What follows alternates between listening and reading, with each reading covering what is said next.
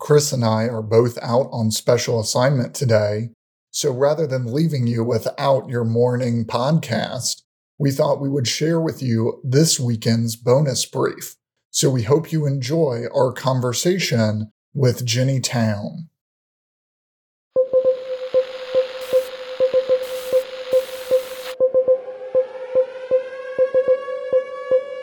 It's the weekend, and this is your DSR Daily bonus brief. I'm Grant Haver. And I'm Chris Cotnor. Today, we're joined by Jenny Town, a senior fellow at the Stimson Center and the director of Stimson's 38 North program. Jenny, thanks for joining us. Thanks for having me, Grant. It's good to be back. Yeah, you're our first returning guest. Unfortunately, I wish it was under better circumstances. We've been reporting on lots of missile launches coming out of North Korea over the past few weeks. What do you make of this sort of increase in activity? Well, it's definitely hard to keep track of, especially if you go to sleep at night and trying to decipher in the morning which tweets are new and which ones are about old tests. I do think it's important to make a distinction between what we saw earlier in the year from January to, say, June versus what we're seeing now. Because earlier in the year, this was more of of their normal technical development life cycles, right? They were testing new systems, one-off tests, testing for performance. Once the performance got to the point that they were happy with, they would, check off that box, make it operational.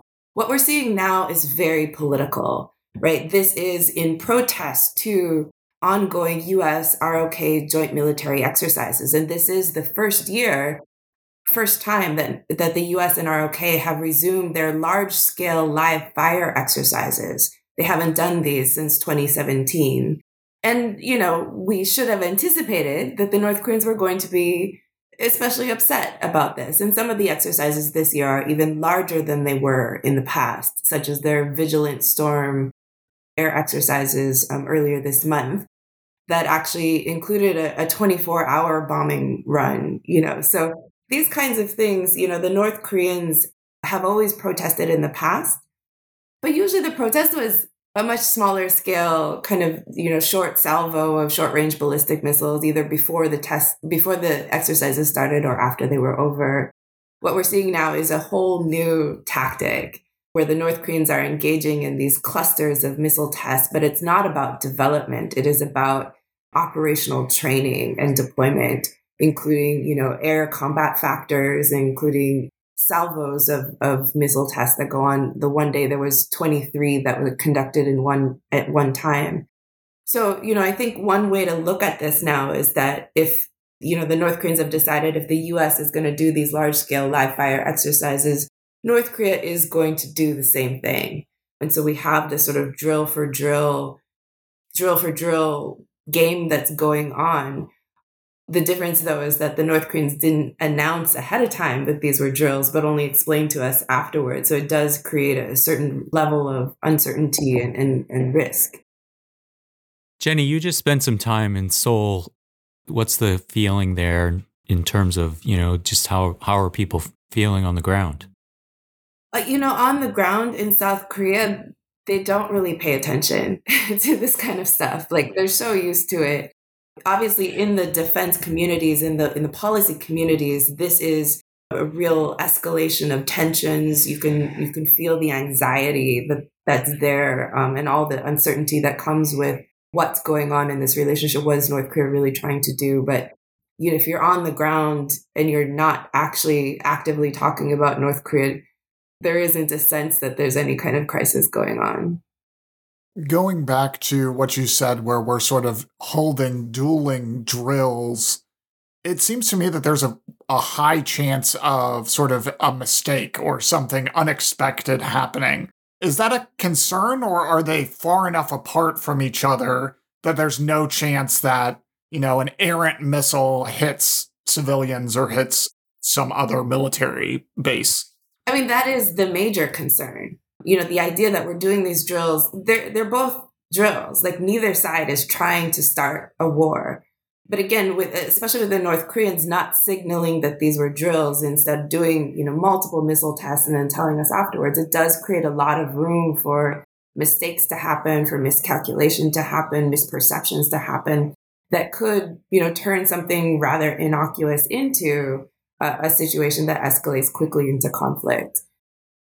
North Korea recently did their first air combat exercises that were bombing, near the DMZ, still on the North Korean side.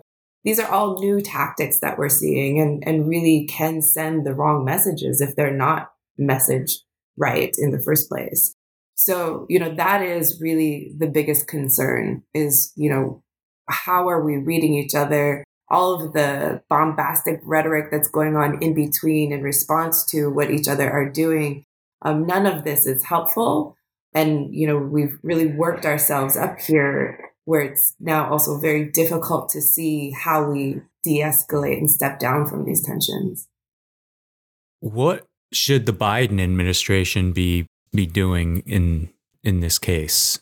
Are they paying enough attention to this? I mean, they're definitely paying attention to it. One thing, we need to recognize is, the US, South Korea, we are the superior military and the superior nuclear capabilities, which means that we should be the ones trying to step down at this point in time. We have the luxury of knowing that our capabilities are superior. And we don't have to react with especially the kind of bombastic messaging of like, well, if you ever attack, we will totally destroy you. Well, the North Koreans know this.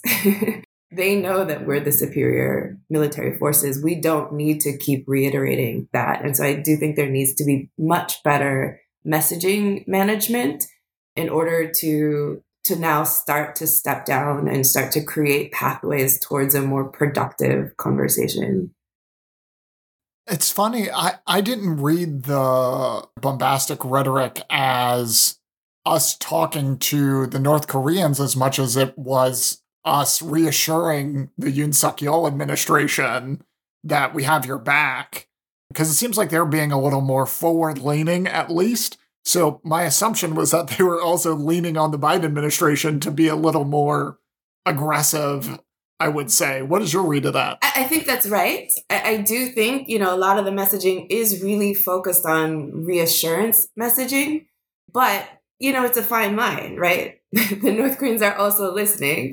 And, I think we just need to be smarter about how we message these kinds of things where it doesn't need to be necessarily, if it's for reassurance, it doesn't need to be saying, hey, North Korea, if you ever attack, we will totally destroy you, as much as, again, reiterating as they say, the ironclad nature of the alliance and our combined capabilities of just being able to handle any kind of contingency. Like there's ways to message this in a much less combative fashion. As much as North Korea is saying these are military exercises and tests, it seems a bit antagonistic to me. I mean, how are people supposed to read it? I think some of that comes from the idea of, the media really focuses also on what North Korea does without the context of the situation. If you think about it, the US and South Korea have been engaged in live fire, large scale exercises since May. Different rounds of it, different parts of it have been exercised at different points. So, we've had months of exercises now, not just a week of it. This didn't start right away when we started doing exercises. The North Koreans started, responding after some time of exercises. And so I think we need to be much more conscious about how these things, what the context of what's happening, and not just focus on North Korea in a vacuum. So to sort of broaden out and not focus on North Korea in a vacuum, it seems like they sort of did a few things, then went on this pause as China was doing the Chinese Communist Party Congress and have now resumed. How is that relationship going between China and North Korea? And is that changing or evolving as Xi takes on his unprecedented third term, which every headline says? I think we're still trying to figure that out. I'm not sure we have the answers yet.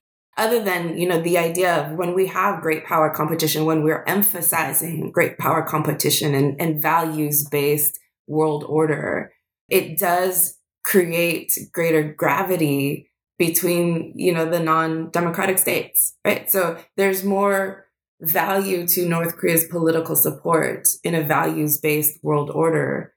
on the China-Russia side of the equation than there was before, when we weren't really emphasizing that values-based relationship, right? So these days, the US administration can say to the North Koreans, oh, we have no hostile intent, but at the same time, we're still talking about democratic states versus the rest of the world, which is inherently antagonistic, right? So, all of these patterns, the North Koreans have been pretty clear about a willingness to align right now with China and Russia. And there's benefits to them doing so. And especially as, for instance, as Russia's pariah status continues to grow, their appreciation for North Korea's clarity and loyalty will pay off for North Korea in the long run.